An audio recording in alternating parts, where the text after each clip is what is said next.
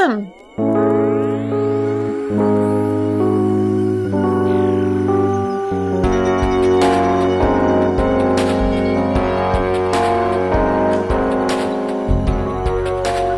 to Idle Weekend. I'm Danielle Riendeau, and I'm here with my co-host Rob Zacny on the newest podcast from Idle Thumbs. Today, we're also joined by special guest Austin Walker of Giant Bomb. Welcome, Austin. Thank you so much for having me on. It's a pleasure to be here. We are very happy to have you on, especially for this topic. So this weekend, we are dreaming of the 90s. So get your leather vest ready, Zero Cool, because we're going to talk about how hackers and other great futuristic films of the grunge era have basically prepared us to live in our current cyberpunk dystopia, and how we keep seeing these same sort of themes and icons and motifs in games now, even so far removed from those sort of glory days of the 90s. So I've been playing a ton of Superhot lately, which is, if you're unfamiliar, it's a very sort of minimalist, cyberpunk-ish game where it's a first-person shooter and time only moves when you move, and sort of looking is included in that. It's very, very stylish. It was made actually originally as part of a game jam. They did a Kickstarter. It's actually coming out very soon. Actually, it's out this weekend, in fact, so it's out right now. And the theme of it, the actual sort of story of it has to do with, I won't go into any great detail here, but it goes into a lot of the sort of meat that hackers, introduced to us. It's all about, damn the man and the establishment and the games and is not what it seems and so on and so forth. It's very, very sort of classic cyberpunk kind of material. So it got me thinking about all of this. And Austin, I know you are a big fan of hackers and sort of the grunge era as well. So I don't know if you have something to sort of start us out with here. It's so interesting to see how some of these themes, and like specifically the themes of kind of technology, oppression, revolt, and youth culture intermingle in any given time period in mass media. Whether that is like the birth of cyberpunk in short fiction, or the birth of cyberpunk on screen in films like Blade Runner, or in the 90s, this shift towards not just like youth culture in this kind of abstract, punky way, but like, oh no, these are movies about teens or movies about young adults who are like out to overthrow whatever the thing is that's keeping them in the margins. And to do it by having greater access to the knowledge necessary to control technological systems. And that's not going anywhere. I think maybe because a lot of those themes still resonate today with the rise of social media, with the rise of, mobile technologies. That is still, whether or not it's true that those things can help social movements or fuel social movements, of course they can help, but like whether or not those can be the pure catalysts of those things, that story is at least being told again and again and again. And it's often told such that like, oh, if you're young, you understand technology and that gives you power that the old geezers don't have. Okay, so I want to pin this down a little bit because I get uneasy when I totally know what you're talking about when we're discussing like 90s techno fantasies and cyberpunk movies. Like they all do have a vibe, a really specific vibe. But I'm sort of having a hard time putting my finger on why I can pick a 90s like sci-fi movie like out of a lineup instantly. As opposed to other eras of sci-fi. And clothes and hairstyles I don't think are actually the tell, but because in other words, you could pick Johnny Mnemonic out and Hackers out as both being 90s, despite the fact that they actually don't have the same wardrobes. Right. Yeah, there's something about the 90s that we all sort of romanticize, and I don't think we're necessarily 100% wrong to do that. It was kind of an era of a lot of change and a lot of sort of progressive values and a lot of earnestness. I always sort of associate it with almost like the sort of Riot Girl movement as well as all of this, even though they were happening around the same time and they weren't necessarily about the same topics. But there's just this absolutely earnest feeling about those kind of movies and that kind of music and that sort of youth culture that was just, it's still appealing to me, even though it's 20 years ago, and I was very young at the time, too young for most of it, to really resonate. I was 10, 11 years old when a lot of these things were coming out. But later on, as I grew up, I was like, this stuff was way better than what's coming out for kids my age now, basically, you know, all during college. That was sort of my whole deal. So yeah, I feel like it's this earnest, just like absolute, like, yeah, we're going to do the cool thing. We're going to do the right thing, man. Like this just. Is there any chance that earnestness was just naivete specifically at, or maybe not even just naivete, but like reflected a more naive version of the internet, for instance? Oh, of course. That like, yeah. So yeah, like specifically what I have in mind here is that moment of the internet in the early 90s was such that it had not been kind of cordoned off and closed down in the ways that it has since been. Yeah. And knowledge of that sphere did give you access, even non-hacker knowledge, right? Like just like basic knowledge of communicating with someone across the country, of being able to do some kind of preliminary research, like stuff like that really was, or at the very least, it felt like it had the potential to be not just life-changing in the kind of local personal sense, and not just world-changing in the kind of like, it is going to make some people super rich sense, but like world-changing in the like, oh, the basic structures of our society could be shifted around because a few smart people understand this system a little bit differently than the other people.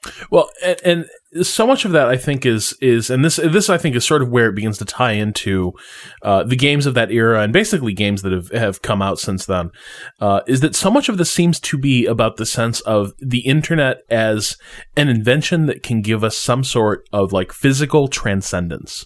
Yeah. That, you know, if you look at a lot of those movies that are specifically about sort of the birth of the internet, or look at books that were about it. So like, you know, your Neuromancers, your Snow Crashes, or even something that's kind of trashy, like The Net. Right. There is this kind of like, yes, it is a naive wonderment that suddenly you can be literally anywhere and be almost anyone with a group of people anywhere else in the world. And that idea sort of get like people take that idea and then they run with it, right? This idea that, well, what if like suddenly like you can access any piece of information that you want. You can access any group of people you want anywhere in the world.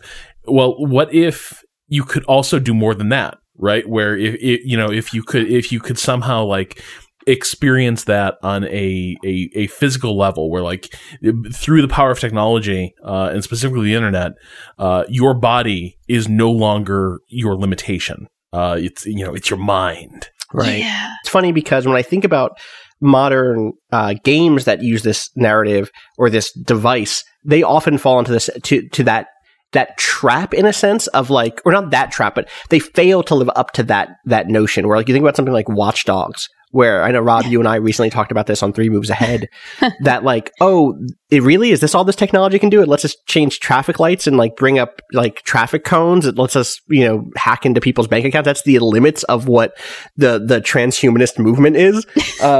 That's strange. But at the same time, the thing that makes the 90s interesting for me is that the moment at which that promise was packaged and sold to us in a movie as earnest as Hackers and as, I'm not saying it's uncritical all said, but it certainly isn't very reflective necessarily on some of the more nuanced elements, because it's a fun popcorn flick, and I love it. But like, when the second a company realized they could package up that fantasy and sell it to us, instead of it just being a kind of niche thing that rang true for a certain audience, it was in that transitional moment to where it would become this hollowed out, less revolutionary kind of vision of techno-utopianism or whatever.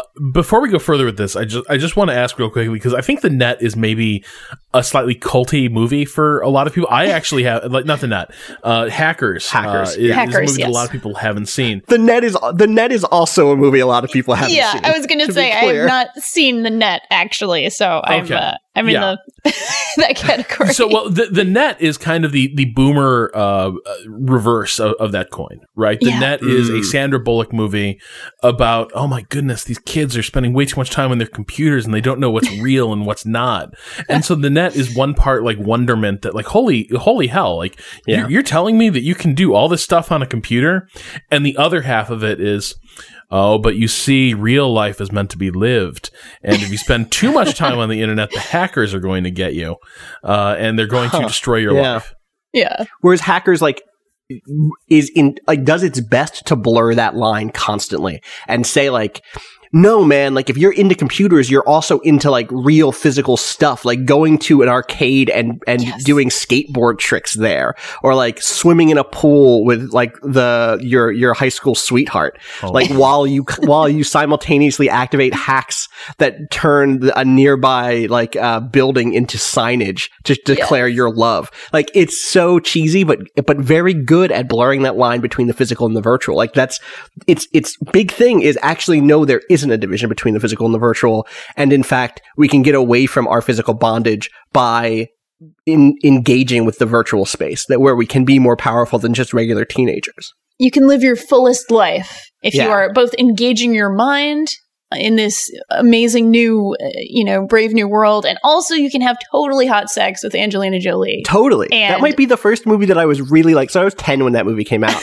and I'm thinking about it now, where it's like not the first time I thought like, oh, that this is a sexy person that I'm looking at, but it's the first time that I felt like there is something sexy happening here, not just like in the sex scenes, not just like in the makeout scenes, not just in the pool, but in general, the whole like the atmosphere, like the air of that movie is sexy, or was sexy to 10-year-old Austin at least. No, I totally agree. I mean, it's sexy to 32-year-old Danielle still, like even with the cheesiness of time gone on, and even with the tropes of like a teen movie in the 90s, and of course everybody was at least 25. The whole actuality, the whole deal. Yeah, I mean, do you think anything that's been inspired by movies and like Hackers capture that sexiness? Oh, it's very difficult. It's actually it's so much of that era that it almost feels difficult to completely capture that. But I have seen, there's almost, to me, and this is actually what I was going to say before, there's almost sort of like, at least for me, and this may not be everybody else's experience with it, but it seemed like there was sort of a queer sensibility about this world as well. Not necessarily just in Hackers, but also, Rob, what you were saying earlier about like, you can sort of transcend your body, or you can, have a different identity. And the 90s were really sort of when LGBT rights were starting to seriously get off the ground in a lot of ways. 1999 was the first time civil unions were recognized in America, basically in Vermont, actually. And so we were just kind of starting to get all this stuff. And baby Dyke Danielle was really just sort of starting to figure some of this stuff out as well. And so for me, a lot of the earnestness felt like a sort of queer sensibility to me. And that's part of what made it kind of special. And this is like the only genre that, I've always felt more at home in science fiction for this reason, that there's just more space for different identities. Women can be powerful. Women don't have to be the wife who stays at home while the knight goes out and having adventures and fighting. And, Game of Thrones maybe is doing a little bit about that. But, in terms of the nerd divide between sci-fi and fantasy, I always fell on the sci-fi line because it was like, well, there's a place for me in some of these universes. There's a place for people like me here, and that's awesome. There literally is in Hackers, which has some queer characters. It does, and doesn't frame them. I mean, I guess my memory could be faulty here, but it doesn't frame them as jokes. It doesn't frame them as, but it also I don't want to limit its queerness to just its representation of queer characters. Yeah. You're also right to say that it is about like a larger notion of queering the body, queering spaces, mixing things up in a lot of ways. The old roles are not necessarily what you need in your cool new life, basically. Right. I want to propose an axis by which we can judge things that were inspired by 1990s internet thrillers and post cyberpunk films. So on one axis there's this like there's the or maybe it's not multi-axis. I don't know I don't know what this looks like spatially yet. But so there's Hackers, which is this kind of like naive and hopeful and sexy and young vision of what technology can do for us. And is fundamentally deeply skeptical of any sort of organization, especially large government, especially big corporations, and the kind of arrangement thereof, and the agreements that go between them. And it thinks that technology can be the solution for that. Then there's things like the net, which are, I think, fundamentally cynical and scared of what technology can do. And I don't know that the net really has a coherent position on what an independent person is supposed to do to prevent that stuff from happening. It just seemed, it's been again a while since I've seen the net, but Rob, you correct me if I'm wrong, but like there isn't anyone to really turn to in that scenario. No. And then there's Strange Days. Oh yeah. Boy. which is in some ways more, maybe not more cynical, but certainly more critical about the role technology has to play, and certainly more political. It's willing to say, okay, we literally cannot divorce new technology from its political and historical contexts. This is happening in a specific day, in a specific time. This is in specific lives where real people have been hurt in a special way for the creation of this new technology. And also, by the way, besides all this technological shit, also there's just rioting happening because of racism, because of poverty. Oh my God, this movie. Why is this movie not better known? Why is I don't know. Because the thing is, it becomes more relevant with time, actually. The core driver of the plot is the police murdered a civil rights leader with ties to gang violence and then hid the fucking footage. That is literally what the movie is about. It is a political assassination of a civil rights leader that's causing LA to plunge into absolute chaos. But then it's also about, kind of our ability to preserve experiences and have experiences vicariously through the internet, through technology, and then what those experiences really mean and how this is going to affect us going forward. And so it's really like Strange Days is this amazing, it's like all the anxieties, it's all the nightmares that like people if like when the 90s went to sleep, Strange Days is what they dreamed. On their worst nights. Like on their most troubled nights, that like in the day they were working on something that they hoped would change the world, and at night they dreamt about what that might actually mean. And it meant that not only could we see a better world in our VR future, but we could see, but some people's better worlds were literally built on the backs of the pain of others. Which is, when you get like that image that's been circulating this past week of Mark Zuckerberg walking past the thousands of men wearing their Oculus Rift, or I don't know if that was it a Rift that they were wearing, or some other. It had to have been. Otherwise, why Zuckerberg? Why Zuckerberg? Right? Yeah, it couldn't have been Gear VR. Or I guess it could have been Oculus has a phone version, don't they? Do they not have one? They must have. They do. I have. I don't know. Yeah, anyway, but like here we are again talking about VR again, talking about like the notion of seeing ourselves differently and seeing a world from a different perspective. And I think that speaks to some of your original question, Danielle, which is like maybe this stuff still resonates because we haven't really left the window of it yet. Yeah, the VR part of it, especially thinking about things like Strange Days or Existenz or Lawnmower Man, like that stuff all went away for years. But the general notion of like new internet technologies, new computer technologies, that window has remained open long enough for VR to wrap back around into it again. That's a really, really good point. And as I'm sort of sitting here thinking about evolution of technology, it seems like, the big sci-fi point that's being made in a lot of the more cynical works of this nature is, well, technology can evolve, but our brains haven't. Our minds haven't really evolved truly. And I think it's sort of the one movie that was trying to get at that is a Cronenberg classic. Wow. I can't believe Videodrome. Videodrome, sure. Where, sort of the ending of Videodrome, which of course was sort of like, an infamously ending that they sort of made up on set, basically, where the main character's body, Videodrome, the whole premise of Videodrome is that you could be basically a slave almost to technology and to these signals that are being sent in this weird sadomasochistic program sent out via TV signals, basically, and through a very primitive sort of VR headset as well. He starts to actually physically evolve and mutate and change as his mind is changing. And that's sort of like a really weird image that will always stick with me forever because of it. It's just weird implications of like, okay, so the human mind can be stimulated by all these completely different new things, and we can sort of know each other and understand each other in new and different ways, or fail to understand each other in new and different ways with new technologies. But our bodies will never really change to, sort of associate with that. But like, and then this weird Cronenberg body horror vision, maybe they can. Maybe that's another new step. And I'm sure there's a whole other genre that actually looks more deeply at that. Yeah, there definitely are things that are in that. But that ends up running into another real life thing of transhumanism, of the stuff that like Ray Kurzweil is desperate to get off the ground, which is its own huge mess that we would need another 7 hours to really get into. Really, right? I guess here's my question to wrap it back around again to how you jumped this off.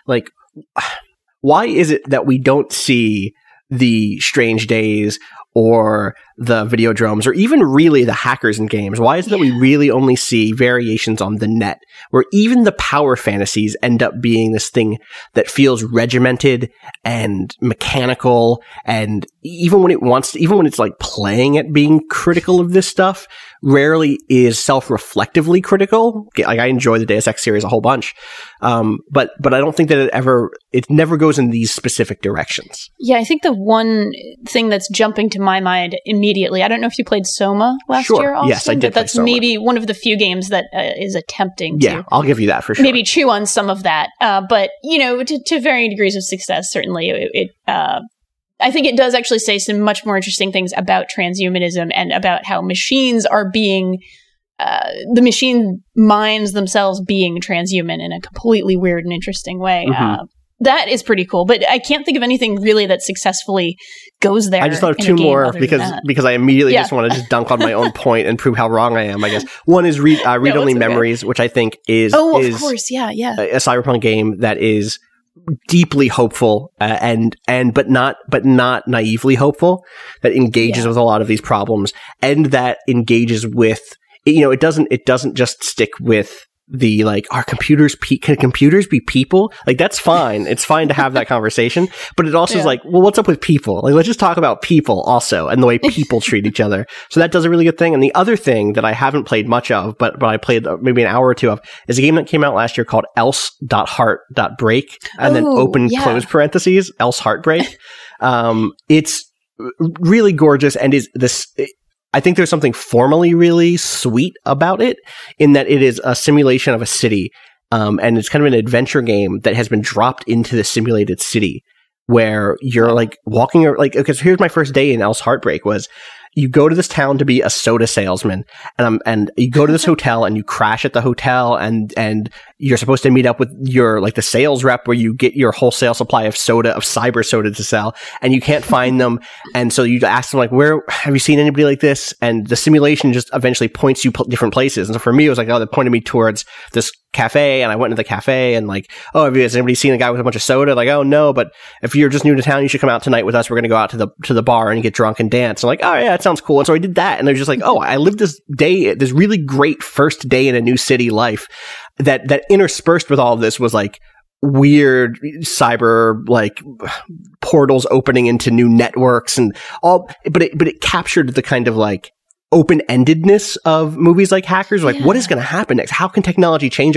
Like, it felt young and fresh, and it also was kind of hard to get into, which I think almost works in a weird way for what it was trying to do. But other than that, most of the games, especially big budget games like Watch Dogs, end up being this kind of just, like, purely dystopic, and not even critically dystopic, just like cashing in dystopic vision of what technology is. Yeah, I think you're right about that. It seems that a refrain we come back to sometimes is that a lot of big budget games, in terms of their narrative, other than maybe the Metal Gear Solid series, do tend to play things very safe with, topics that actually touch on a ton of things in terms of identity politics and other sort of heavy material. But I guess as long as there are Metal Gear Solids in the world, there's something there. I think to make the sort of the sort of game version of Hackers, or the sort of game on a big budget that you were just talking about, Austin. What's that game's name again, by the way? It's called Else Heartbreak.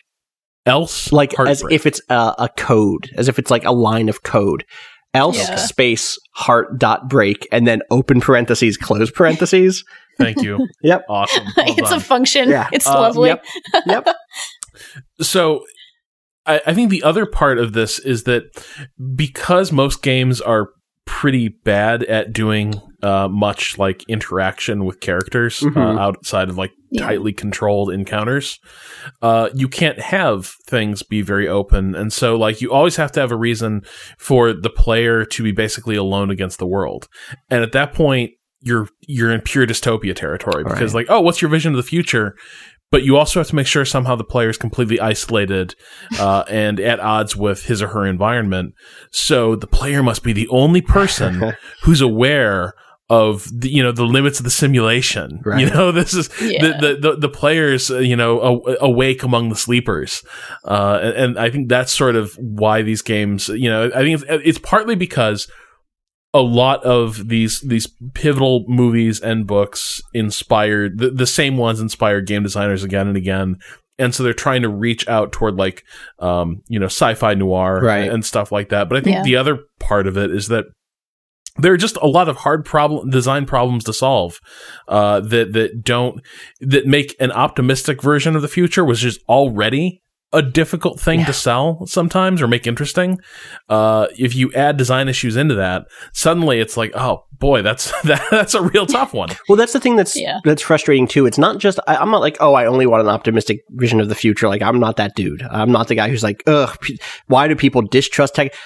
Screw Black Mirror. It's too dystopian. Like, we screw Black Mirror for a couple of reasons, but like not just because it's being critical. The thing that is extra frustrating is what you just hit on, Rob, which is so many of the games in this space are about you as an independent person coming into knowledge that shows that the world is broken and then you trying to fix it. And like those games go one of two ways. Either you fix it or you don't, and they call that like tragically heroic. When in fact, the actual tragedy is that in reality, lots of people know that the world is kind of broken and still can't do anything about it. Like, it isn't that the lone hero doesn't do it. It's that even as a group, you can't get it done.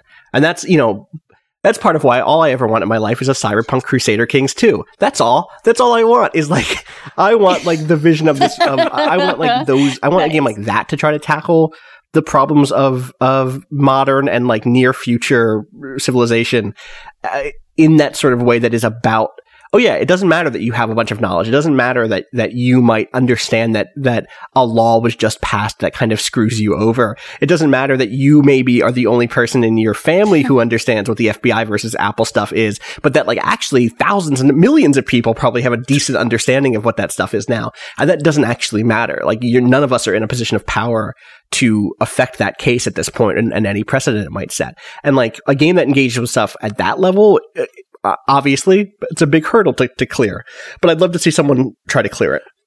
Yes. So Danielle, you brought this up with Super Hot, and I did. I've sort of been sitting here like dying to know, like, Cyberpunk, cool, whatever. Like, how is Super Hot, and like, is it that sexy? It looks game that sexy. Austin wanted. Oh. And like the version that came out years ago was pretty sexy. So I'm really curious about what you're going to say. It was, and it still is, definitely. I am very, very into Super Hot. Also because it's an FPS that's actually doing something different, which we don't get often by any means. And it's doing something different, not just to be different, but it's doing something different in a way that's interesting and fun. I am not, an FPS whiz. I guess I'm not really a whiz at any kind of game, as I slowly go through my world as a game reviewer. But this game feels like a puzzle game. And, people say that about a lot of things, like, oh, timing-based puzzles, or this is like a puzzle. This actually feels like solving a puzzle. This actually feels like a much more fun version of The Witness. Sorry, I guess I have to mention The Witness every week. But, you actually feel like you're empowered in this world, and you are solving the problem. And, of course, the problem is cutting dudes in half or shooting them, but they're not really dudes. They are computer projections of dudes, even within the sort of fiction in the world. So it's very cool. It's very stylish. It feels wonderful to play. It feels absolutely wonderful, which is, I think, the most important thing. When I played the demo, I've been curious about this. During the demo, it was like, okay, this game has an awesome trick, but once you figure out that, like, oh, you just have to like do this sort of stutter step thing to like sort of plan your next move, and then just do it, and it's almost like first person turn-based combat. Like you are basically the VAT system, right? That's kind of how it's operating. I was a little worried that once you sort of grokked that it would be hard to make a game that stayed fresh and interesting if based on that mechanic. Huh. It has new tricks that are just as mind-blowing as the sort of initial premise of it only moves when you move, which is sort of the whole thing that everybody talks about with it. Yeah, it has really cool new tricks that make you feel even more powerful and even more awesome. it sort of iterates on its own mechanics and sort of introduces new mechanics that make sense in that world in the way that really great sort of video games do. You know, the way that like a really great sort of pure, I'm trying to think of a good example of like a very pure, you know, mechanics-based game that sort of does that in a brilliant way. Sure. I guess you could even say that something like Super Mario Brothers, the original Super Mario Brothers, you know, sort of introducing new things like the fire flower or you know, something along those lines. It does things like that in a very smart, sort of economical way, and it's really great. I mean, I'm not done with it yet, but I am really enjoying it. And of course, the cyberpunk sort of theming and the aesthetics don't hurt. I like to play things for escapism, and this is a very fun and interesting and weird world that scratches that itch for me as well. So it's not enough to bin something into the category of escapism and then like, okay, that's it. Even inside of that category, we can be critics and can do evaluation of like, okay, like what's this doing with the notion of escapism, right? Like what's this doing with the notion of violence? It's not enough for me to just end it at like, oh yeah, this is just fun violence. And it's also not enough for me to be like, ugh, this is violent. This is too violent. I'm throwing it away. Like we can hold ourselves up to a higher standard and dig in a little bit. Like I've seen some people talk about Superhot in relation to Hotline Miami, and I'm not saying that there is not a comparison to be made there. There is a comparison to be made there from what I've seen, but like they're not the same thing just because they're both about like puzzly killing people. You know, we can engage with them as individual objects and like tear apart what makes each of them tick. And it's how you end up with movies like Hackers and The Net that like both are 1990s ass 1990s movies about the internet, but that are distinctly different films, you know? Yeah. Phew. Oh, that was a perfect way to wrap things up. I would love to be. That'd be great. We should have you on this podcast more often, I think. This is Although there is a trend here, and I swear to God, I didn't plan on this, but there is a trend now that when Austin and I are on the same podcast, it turns into all right. the Cyberpunk Hour. It's fine with me. Welcome to the Marxist Cyberpunk Hour with Austin Walker and Rob Zachney. Frankly, that's a world I would like to live in as well. So, you know, it sounds good to me. I mean, we kind of already do. We just live in this shittier version of it with less cool technology. But Mark Zuckerberg's here to rescue us. I need to add another. Oh, good. I swear that picture is making the rounds though. What amazes me about it is how it perfectly aligns. Oh, it's so with the obvious, right? Like it's so. It's unbelievable. It's unbelievable. All right, we should get to our weekend correspondence. That sounds like a good before idea. this literally does like become its own podcast. The Idle Weekend Marxist Cyberpunk Hour. Oh, I love it. All right, so our first email is from Danny.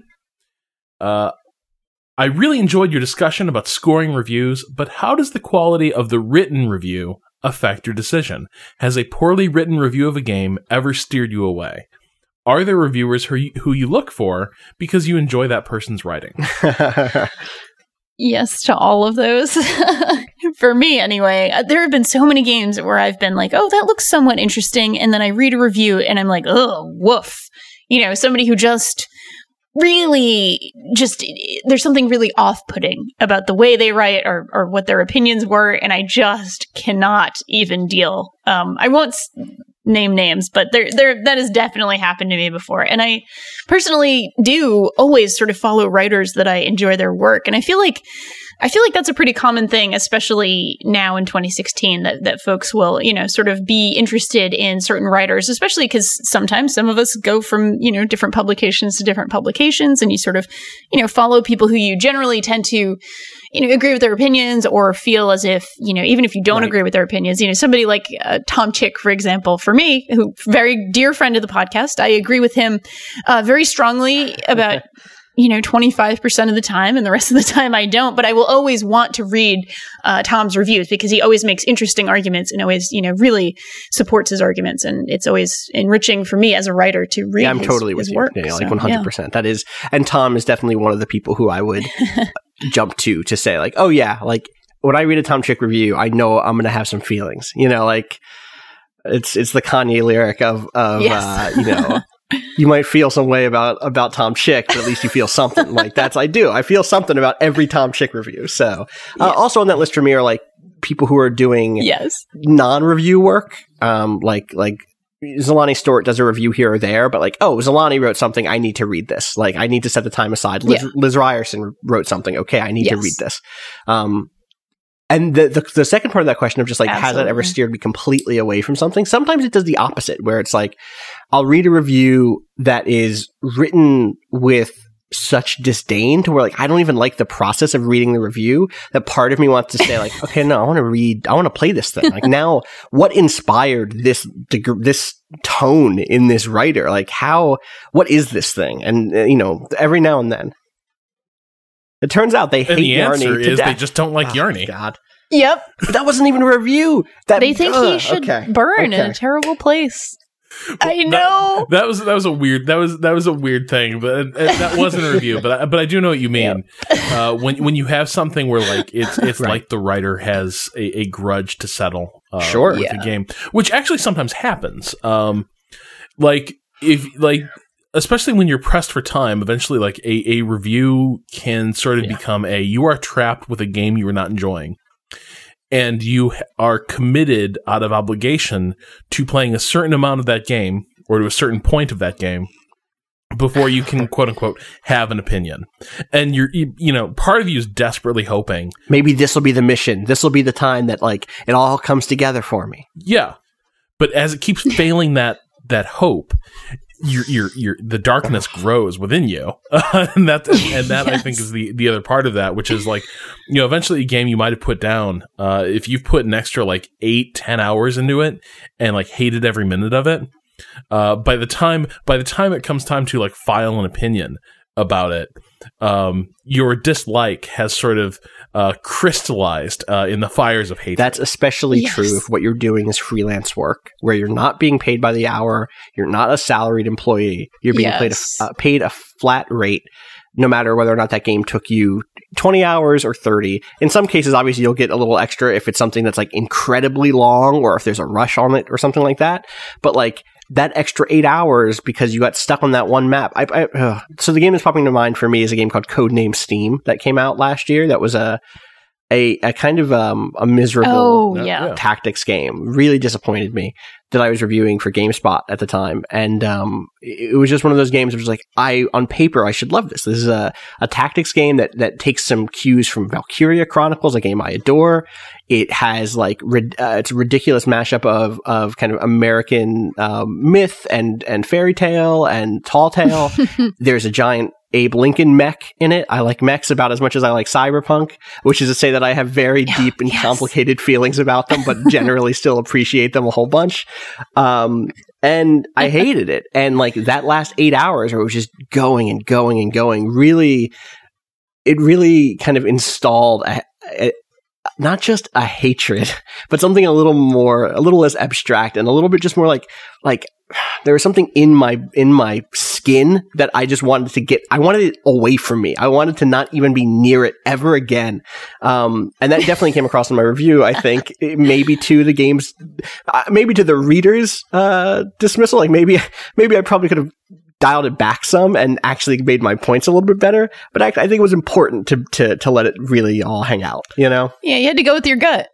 Yeah. And we talked about this on the show. Sometimes like you toning it back is also to a degree like lying a little bit about how you actually feel about a game, right? To come out of an experience like that and be like, well, here are the pros, here are the cons, but really this game is like, it's a super fun site that you can install on your computer. At a certain point, you just have to admit that and write from that perspective. Danielle, you want the next email? Yes, this one is from Tristan. Tristan says, I thought I'd pose a question to you two on the topic of using video games as a form of relief from illness, stress, anxiety, and all the other nasty things that get people down. I suffer from chronic pain, and none of the many drugs I've been prescribed make any difference. While I find it fairly easy to put it all behind me with a good game, immersive experiences that require a lot of attention, like Dark Souls or Monster Hunter, are my go-to. But even more slow-paced games like Gone Home or more recently Firewatch manage to suck me in with their story and let me forget about the pain. Have you ever used gaming to get you through a tough time?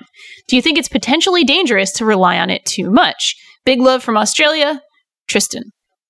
Wow.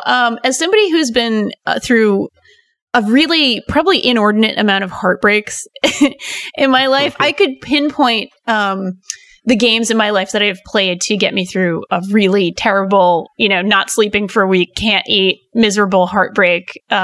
Perfect Dark was one of those in high school. I didn't sleep for 2 weeks when I broke up with this one person in high school, and Perfect Dark was like the game that just it got me through it. The single player mode, I liked it a lot. I was 16, and it was perfect for that time and that summer and that awful experience. There have been more recent games that I've played to get me through heartbreaks. I could seriously name like every game that basically got me through a really terrible, miserable heartbreak or a tough time where, family members died or something like that. So I am so guilty of this. And then the game becomes completely not in a negative way. I want to be clear about this. It is not like a negative experience that I had with the game. In fact, sometimes I feel like I liked the game even more because it gave me relief from the sort of psychic agony I was in at the time. But it will always be sort of like really just crystallized in that time in my life, who I was, why I was hurting, the person that had just dumped me, basically. Like it all is wrapped up for me in a very sort of weird and oblique way, sort of looking back. So maybe there is, maybe it is somewhat dangerous to rely on things too much. But I think if you are really in any kind of pain or something is just wrong with you or feels wrong to you, I don't think it's bad to have a crutch that won't, make you addicted to a dangerous substance or, something like that. Right. Like there are worse things to do to get over something. So I think video games are a fairly safe, possible alternative for people.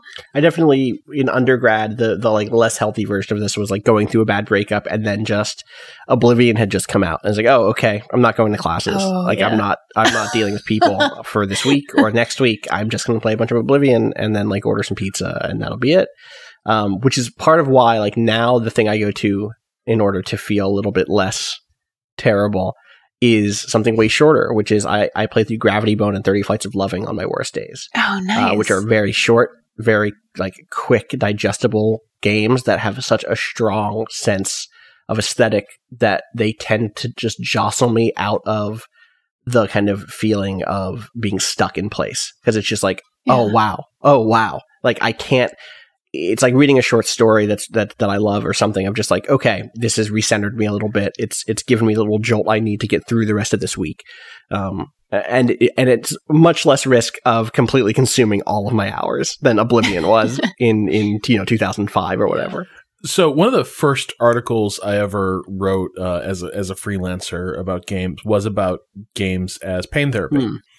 And I talked in that article like about both kinds of pain, physical and mental.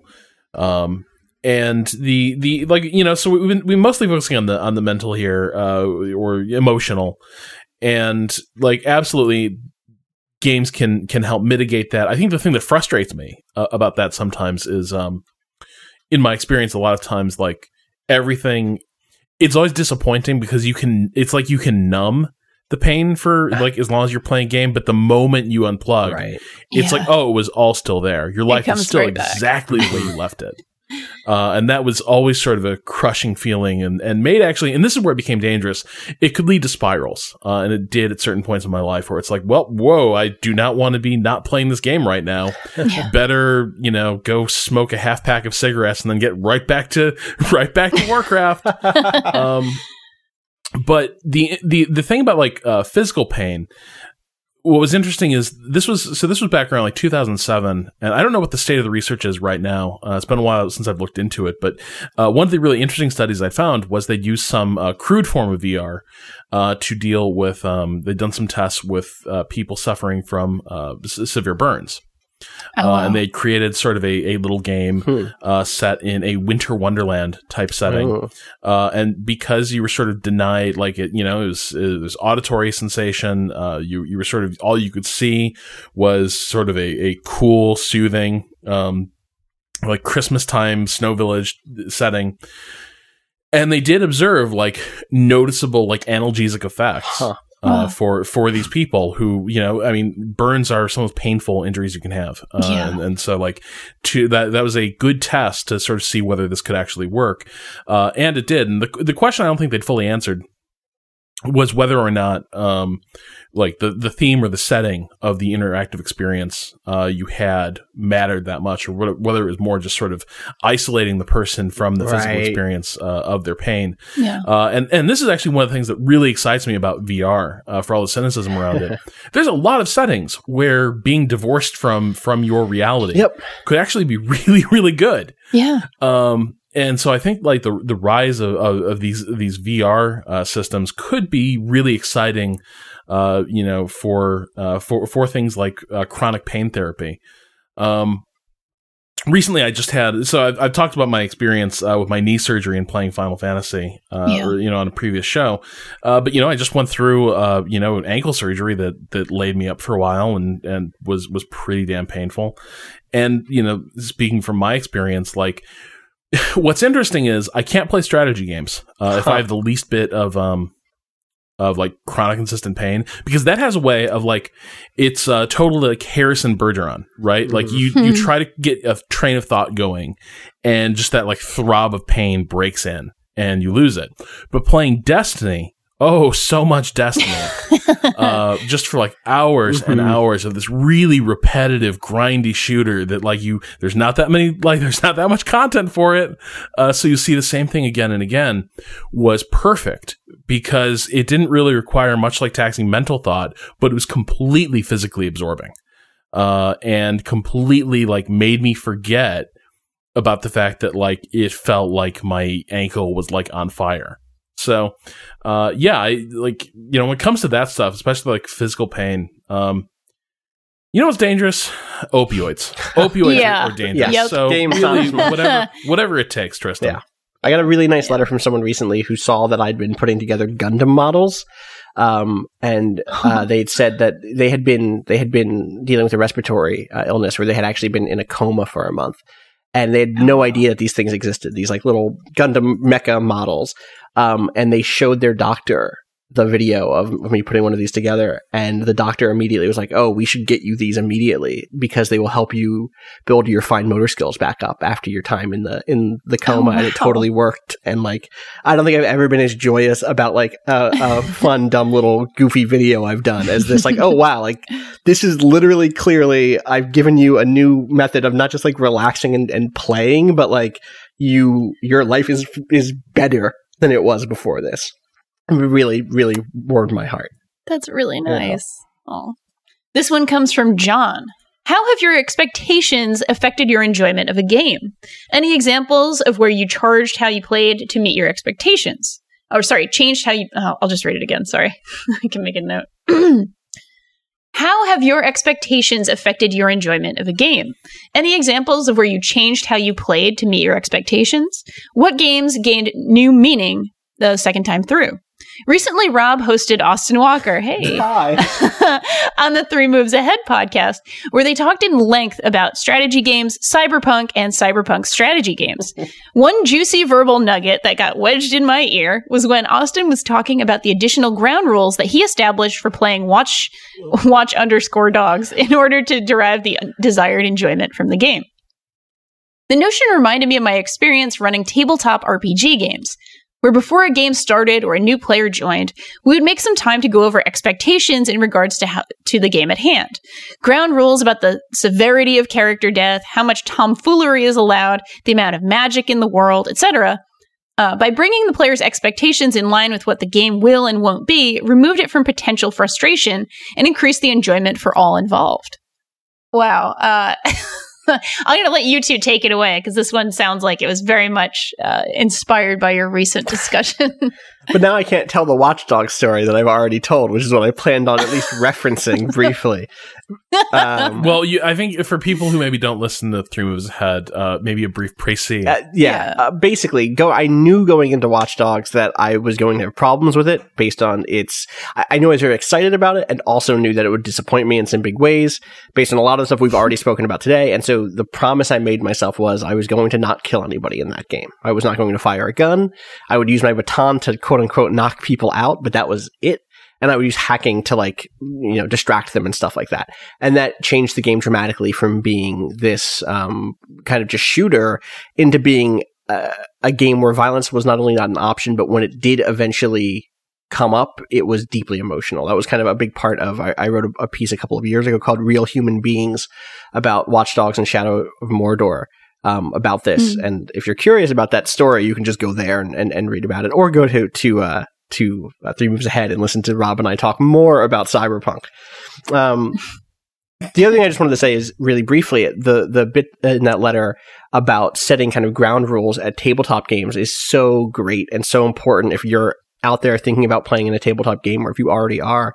It's a thing I do all the time now, because it not only lets you say like, oh, like this is going to be, we want to play a game about like going through dungeons and killing things, versus I want to play a game that's like deeply Game of Thrones political, or that is like, philosophical in the Ghost in the Shell or Blade Runner-y way, right? Like it's also a place where you can say like, you know what, like I don't want to play a game where we talk about slavery too much right now. Like my head, like maybe that's just the work I do. Like maybe I do research into slavery all day. I don't want to come home and like play a game in which that's also the topic, or I don't want to deal with, questions of, there's a bunch of things that you can just straight up say like, oh yeah, these are off the table for this game. And we can still have a bunch of fun without dealing with that. And that's totally cool. Or you can do the opposite, right? Which is to say like, I really want to play a game that is about marginalization. Like, let's make sure that we pay attention to the social groups that are in the margins. And this is like one of the advantages that tabletop games have over video games, in this sense of just like, oh, right, we get to determine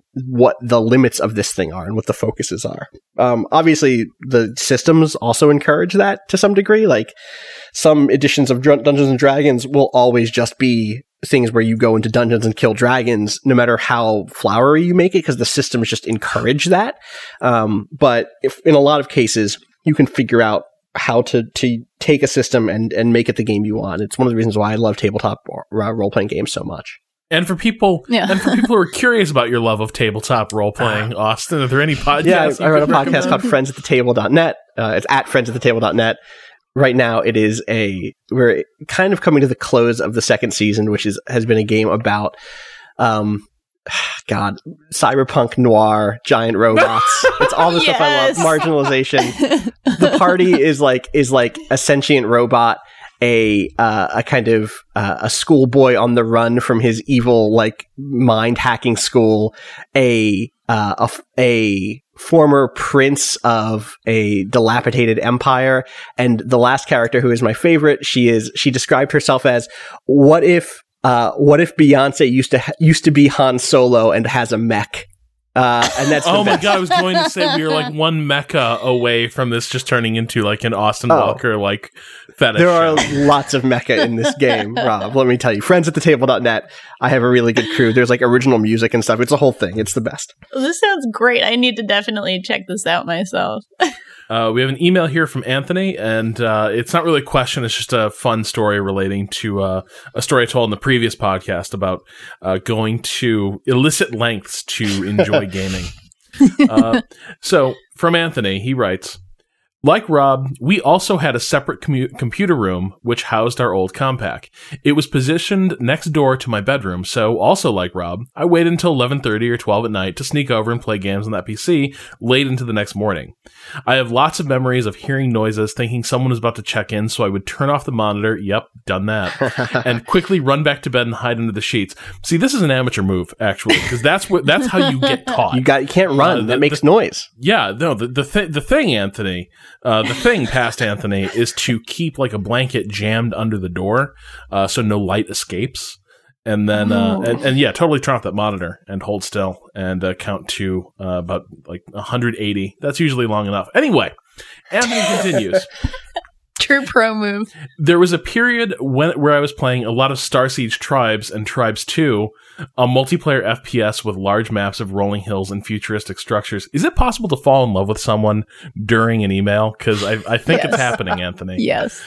Anyway, I got so serious about playing that I joined a clan based all the way in New Zealand. Still remember them, the 50-second conscripts. Just so I had a regular group to play with in the late hours. But we still had a 56K modem, however. Oh, no. So pings to Australia, New Zealand servers reached upwards of 5 whole seconds outdoors. Oh my God. Jeez. The ping was only 1 second indoors. Only 1 second. Imagine. The ping was only 1 second indoors, however. So I contributed by specializing in indoor defense and equipping large explosives so aim didn't matter as much. Oh my That's God. I the remember best. playing a clan match scheduled at 3 a.m. on a Sunday and the match ending just in time for my parents to come around and wake me up for church. Oh. Oh, that's so good. Oh, that is perfect. Your friends must have been your Aussie and Kiwi friends must have been completely awesome, because I can only imagine how actually infuriating it was to play that game with you. That's a beautiful tale of the internet and our new technology crossing bridges across the world. Right there. Our cyberpunk future is not all bad. It's true. We have tribes. Yeah, exactly. We've got tribes and some nice Kiwi folks. It is the 90s, All right. and we have tribes. Yeah. The last email of the week comes from Matt. I was reflecting on an earlier episode of Idle Weekend where Danielle said that Dust Force was video game comfort food. However, I recall that Dust Force was a game that Danielle gave a 5 out of 10 at Polygon, a low score by any measure. She mentioned it on Idle Thumbs, as I recall. I'm curious what led Danielle to her change of heart. Guilt over a low score leading to replays, perhaps? This guy developed the game. I swear, calling it now. Maybe he did. What are the details with regards to how you learned to love Dust Force? As a continuation of that idea, are you guys conflicted about video game reviews as snapshots of one's opinion at that point in time that may not reflect the full experience that even you as an individual may have? Thanks for all those pods you've been casting, Matt. Now, this was a letter that I thought, Rob and I discussed this before the call, and we thought, this might be a good one to address because this is sort of a perfect example of what Tom was talking about and what was mentioned in this email, what Tom Schick was talking about in a previous episode about reviews really are a snapshot in time. They, that timestamp is right there next to your byline in most reviews anyway, and they kind of have to be because you can't sit down and play a game and consider, how am I going to feel about this in 5, 10, 20, 35 years? On my deathbed, will I feel this way about Dust Force? You just can't do that. You would just lose your perspective. You would lose your ability to sort of judge how things were going at the time. So Dust Force is also let's just say I was going through a breakup at the time, and it wasn't the best time for me, and I was enjoying the game quite a bit, and then I sort of ran up against some difficulties in the game. And this is something that happened with one of my very first reviews at Polygon as well, a game called Alien Spidey, which is one of the most difficult games I've ever played in my life. It seriously made Bloodborne look like, like a children's fun time at the park, basically. It was like a ridiculously, ridiculously difficult game that gated progress really, really. It was just mean-spirited with how sort of perfectly you had to play to get through the game. So I think in this case with Dust Force, it was something I learned to really, really enjoy and love later on. And sort of that review pressure of just kind of having a day or two to play something and write a review. I got really frustrated at not making a lot of progress, at kind of sucking at the game. And that sort of happened. And, I'll own up to it. Like, I do think it's a good game. I do think it has some problems. I don't think it's, perfect. 5 out of 10, by the way, at Polygon is supposed to be an average score, even though I know nobody thinks of it that way. But it was supposed to be like, this is an interesting thing with problems. I'm not always sure everyone at Polygon thinks that way either. Yeah. To be quite honest. You're not wrong by any means. Although that's how I was attempting to sort of grade it at the time. And of course, again, at Polygon, you don't actually choose the score. You write the text that you write, and the reviews editor chooses the score. So it was not really? like that's how it works at Polygon. The deputy reviews editor or the reviews editor actually chooses the score. They might discuss it with you. Tell us that? Oh yeah, that's a pretty public knowledge. Yeah. It is? Yeah. Oh yeah, totally public. Holy hell. It doesn't stop people from yelling at reviewers about what score they gave games, though, even though it's public. Yep. It sure That's doesn't. that is a singular feture of it is. that website. It's a very unique how thing. Very interesting. It is a very unique thing, but it is absolutely the way it works there. And, just because I've totally like Dust Force never made an impression on me whatsoever. Mm-hmm. It sounds like it's a game that's very much like it's a grading game, right? It's constantly measuring your performance to see if you can progress. Mm-hmm. Oh yeah, that's not like so. And you had to review it like in a weekend. Yeah, Ugh. it was. I did not have a long deadline on that one, so This brings me to perfect example of what we've been talking about a few times on the podcast. Yeah, and this, developers, is why you need to think about when code goes out to reviewers, because the trend right now that I'm seeing as a freelancer is there is tremendous pressure to get that review out in the first 48 hours a game is available publicly, because that seems to be when the most traffic for it is done, and reviews like decrease in value as a thing to publish the farther you get from the embargo lifting or the game coming out. And I think there are some games that are probably nicely served by people not having too long to think about it or reflect on it. But I also think there's a lot that really get punished, because especially if your game is something that like has to be figured out, and you know, people actually have to like sort of master it and get good at it, and figure out how the systems work to really get the most out of it. Yeah. If that review code goes out, 48 hours before the game goes live, or the Friday before it goes live, and it's being released on Monday or Tuesday, the people reviewing it are doing so like kind of with a gun to their head. Mm-hmm. Yeah. And they may not, they do not have the option to give it more time. Yeah. So that's, I mean, and that's something that it troubles me, because I actually don't think it's really all that possible in a lot of circumstances to do a thorough or great review on something when you've had it for a weekend. So that's just something that I observe time and again, is that the reviews hit reviewers pretty late, and then you kind of have to play it in this really hyper artificial setting. Yeah, it's really not the best, and I agree with you, especially as, I'm in my second month as a reviews editor now, actually sort of assigning these things and getting the code sometimes the day it releases, and telling my freelancer like, hey, do what you can. I'm also like, I try to be nice and understand that freelancers have 100 assignments, but it's really tough. So yeah, publishers, please send us codes. Give us time. It's good for everybody. It's healthy. I'll say there is something else curious going back to that email that about the. I don't think that this emailer is out of. I don't think they're the only person who has ever thought that a review should be kind of final. Like, oh, this is Danielle's opinion on Dustforce now and forever, is totally a prevalent opinion about reviews in general, not just game reviews, but especially game reviews, I would say. And I think that reflects something that's kind of frustrating about the culture around games, in that even in spaces where we are being extra critical and really trying to like push the discourse forward, so to speak, I think we still end up getting trapped in this notion of like, oh, well, what is your final judgment? What is your objective? Even though we, of course, understand that it is subjective and et cetera, we still want to know what you think now and forever about this game. And like, we don't really have a space to return to these things very often. Like now and then you'll get a place like Rock, Paper, Shotgun does like a series that is something like why I was wrong about this game or things like that. But in the kind of the biggest places in the industry that people turn to for game reviews, there isn't a place for a writer to say, actually, I went back to this thing and like, hey, it turns out I like it more than I thought I would, or that I thought I did, even though I beat it already and didn't really enjoy it the first time through. And I think that's a whole mix of reasons for that, tied up with like the kind of consumer first model of games criticism to just like the way we think about games as disposable objects. But like, it's definitely a thing to think about going forward. So with the end of our weekend correspondence, we're going to go right into our weekend projects. This could be a game, a movie, a book, any kind of media that you are enjoying and you'd like to endorse. Austin, since you are our guest of honor, would you like to go first? Sure. So it's just the thing that I'm. Here's my endorsement this week. Here's the thing. I think I am going to try to get back to this weekend. It's a game called Californium. It's like California, but it's Californium, as if it was like like a mineral, like a mineral or an element. Like an element. Exactly. It's on Steam. It's like $10 on Steam.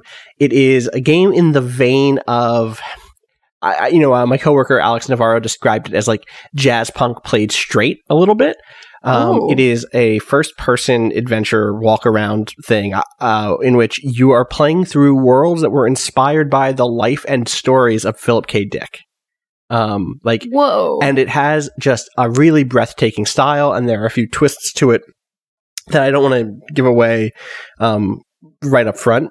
The basics of it are that you're walking around and waiting for things in the environment. Not waiting, but looking for things in the environment that don't seem right. Either they're glitching out or they're changing as you approach them, and then you're like clicking on a thing when you reveal it. It's almost like a hidden picture game or something. And in that way, it is very simple. But there's a lot happening narratively and thematically that ties both into the life of Philip K. Dick, and also the sort of the ideas that Philip K. Dick had about technology and drugs and surveillance and the state and, paranoia in general. It is a beautiful game, and I'm excited to get back to it. It's a few hours long. I'm like an hour into it now, so I'm going to set some time aside this weekend and dive back into it. Awesome. It does look beautiful. I'm sort of looking at it right now, and I'm like, whoa. It is very pretty. Yeah.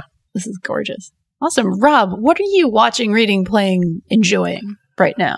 Recently, I had to, in the course of a couple days, take flights to and from LA in the space of like 48 hours. So a lot of time on planes, and it was not a great time. But here's the real nightmare. I bought a bunch of stuff for my laptop, which is a Windows 8 laptop, blah, blah, blah. And for whatever reason, I've sort of gotten into the habit of buying videos for that through the video store on Windows 8, which is the Xbox video store. Oh. So I downloaded a bunch of stuff, and because nothing with Microsoft ever really works perfectly or all that well or predictably, even though everything downloaded, it didn't complete the file decryption, basically, for the downloaded file before I left. And once I connected to the internet again, in an airport, it restarted the downloads of these like multi-gig shows and videos. The only thing that downloaded was Aaron Sorkin's Steve Jobs. Oh, okay. And so I watched it on the flight out to LA, and I watched it once on the way back. Yeah. How was that? I may need help, you guys. Oh, buddy. Because I really liked it. Oh, pal. I knew this was going to happen. Danielle, he's lost to us. He's lost. He's gone. So the thing is, part of it, I just love the way the movie's put together, with the three different eras being like presented with different film. Basically different. They're shot differently. They're colored differently. They're scored differently. I really love those touches, but I mean, I just love, damn it, I just love, nobody writes privileged people confrontations like Aaron Sorkin. It just, oh my God, if you want, two hyper opinionated rich people just, yelling at each other cleverly across a room, Sorkin is your guy, and you know what? I am buying what he's selling. Now, the weird thing is, I watched that movie twice. I actually have no idea what we're supposed to make of Steve Jobs by the end of that movie. Because he's objectively terrible for most of the movie. And even at the end, what's he really done? He's still basically alienated most of the people he's encountered on that last day. And then all he manages is kind of a grudging reconciliation with his daughter. But I found it a really, there's something I really love about this movie, and I don't understand it, and I'm kind of helpless to control it. I think that's okay. Yeah. I feel like we all have the things that are our sort of gotcha, right? In movies or games or whatever. I'll be totally honest. If there's a movie about, a very attractive queer woman, and she's not written to be a stereotype, it could be the worst, crappiest, just piece of shit, and I will probably still enjoy it on some level. There are just those things. If you really truly love Sorkin dialogue, I think it's okay that you liked this movie.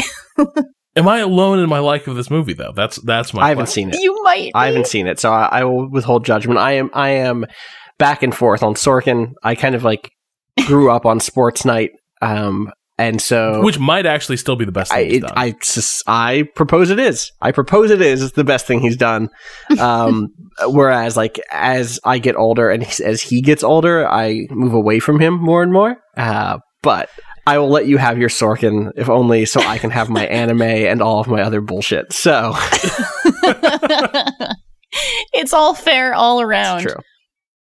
I actually, wow, this is a very unusual thing, but I have watched 3 movies that I really enjoyed, and they are all so different. So I will pick one for today and potentially talk about the others at a later date. But these are all movies I watched this weekend. I saw The Witch this weekend, and I thought it was just a fantastic, wonderful, terrifying little piece of sort of New England folktale. There's got to be another term, maybe a tall tale, fairy tale, folk tale, whatever you would have it as. It's a horror movie about a family that are sort of kicked out of the plantation in Massachusetts or New Hampshire or wherever, a New Englandy place, because the father is too into his own version of religion, and so they have to sort of fend for themselves on a little tiny homestead. And which is practically how Rhode Island was founded. Pretty much, yeah. Roger Williams was like, I'm done with this, and then he went down to Rhode Island and formed a whole state, which would be the most wonderful little weird place in America. Anyway, and of course, there is a terrifying thing in the woods that is wreaking havoc on this family. And, it's one of those movies where it's very spare in sort of its explicit storytelling content, but it says many, many volumes about gender and sex and religion and sexuality and so many other things with what it's, sort of saying in its subtext. And it was beautiful and terrifying, and I was sort of clutching my girlfriend the whole time. And it is not even a terribly, it's not a movie full of jump scares or anything, maybe a couple, but it really is just more a really wonderful mood piece that just speaks so much to just a sense of dread and evil and this sort of lurking horror that's always around the corner. And even just sort of, I love horror movies, and I'm a New Englander, so of course I was also going to be into the whole, very New Englandy, but New England in the 1640s, not New England that I knew, but the New England that I used to see when I was a little kid growing up. We would go to sort of living museums and see how people live, how the Pilgrims lived, and that sort of thing. And it really is like, what if the worst thing on earth happened to some of these Pilgrims? Here you go. Great little movie. Little, I guess, intimate movie, I suppose. I'm seeing it on Thursday, and I'm very excited. Oh, I saw it at the Nighthawk, Austin, and that was also the best experience ever. Yeah, that sounds about right. Nighthawk is a little tiny theater that serves you really good food and drinks while you watch your movie. So it's a little bit like an Alamo Drafthouse, but even more funky and fun. They actually did, before the presentation, they do like sort of a package of trailers and scenes that are sort of from other movies that have to do with what you're watching. So I watched, like an hour of scenes from cult movies, like 60s, Roger Corman style movies about witches and stuff like that. It was phenomenal. It was almost as good as the movie itself, just the whole experience. So I'm always a little skeptical of those, those sort of like eat-in movie theaters, because I'm always worried, like, when I'm really into like a piece of cinema, I'm not sure I want the sound of like 20 people like chowing down on hoagies to be like the accompaniment to that experience. Sure, yeah, they're very, very good about noise management. There were a couple of people who were sort of loud in our row, and they were asked to be quieter. So it was very like they took it seriously. I guess they sort of knew like this is where the cinephiles go, so you need to be quiet with your eating. So God. It's pretty cool. Yeah, I also saw Deadpool, and I also saw a documentary, but I will talk about those on a later Idle weekend. So I think with that, it's time for us to head out and enjoy our weekends. Austin, I want to thank you so much for being here, making time to come over and chat about cyberpunk issues with us. Anytime. Literally anytime. No, this has been great. Thank you so much for having me on. Awesome. Thank you. And you are welcome to come back at any time. I always want to talk about cyberpunk. You never. There's so much more to Austin than cyberpunk. There is. I know. Have you heard him on Foucault? Yes. I don't know that that's different than me on cyberpunk. I think I can overlap those things. I wrote an essay during my PhD work that was about Foucault and Freud and cyberpunk. Actually, that opened with, there's a line in Freud that says man is, oh God, he calls men like prosthetic, or men with all their tools are like a sort of prosthetic god. Oh my God. And like how we're struggling to come to terms with the fact that technology can totally screw us over. It's great. So I want to read that. I'll dig it up for you. That would be amazing. Thank you. Seriously, thank you again. Really appreciate you coming Anytime. on. This episode of Idle Weekend was produced by Chris Remo and hosted on the Idle Thumbs Network. You can learn more about the show at idleweekend.net and send us questions for our weekend correspondence at questions@idleweekend.net. We get wonderful, lovely letters. You feel free, if you are angry with my opinions on The Witness, to also keep sending letters if you feel the need to, but, don't hurt yourself if you don't. And to keep up with the latest from us, follow us on Twitter at Idle Weekend. For Rob Zachney and our guest, Austin Walker, this is Danielle Riendo, wishing you the finest of Idle Weekends.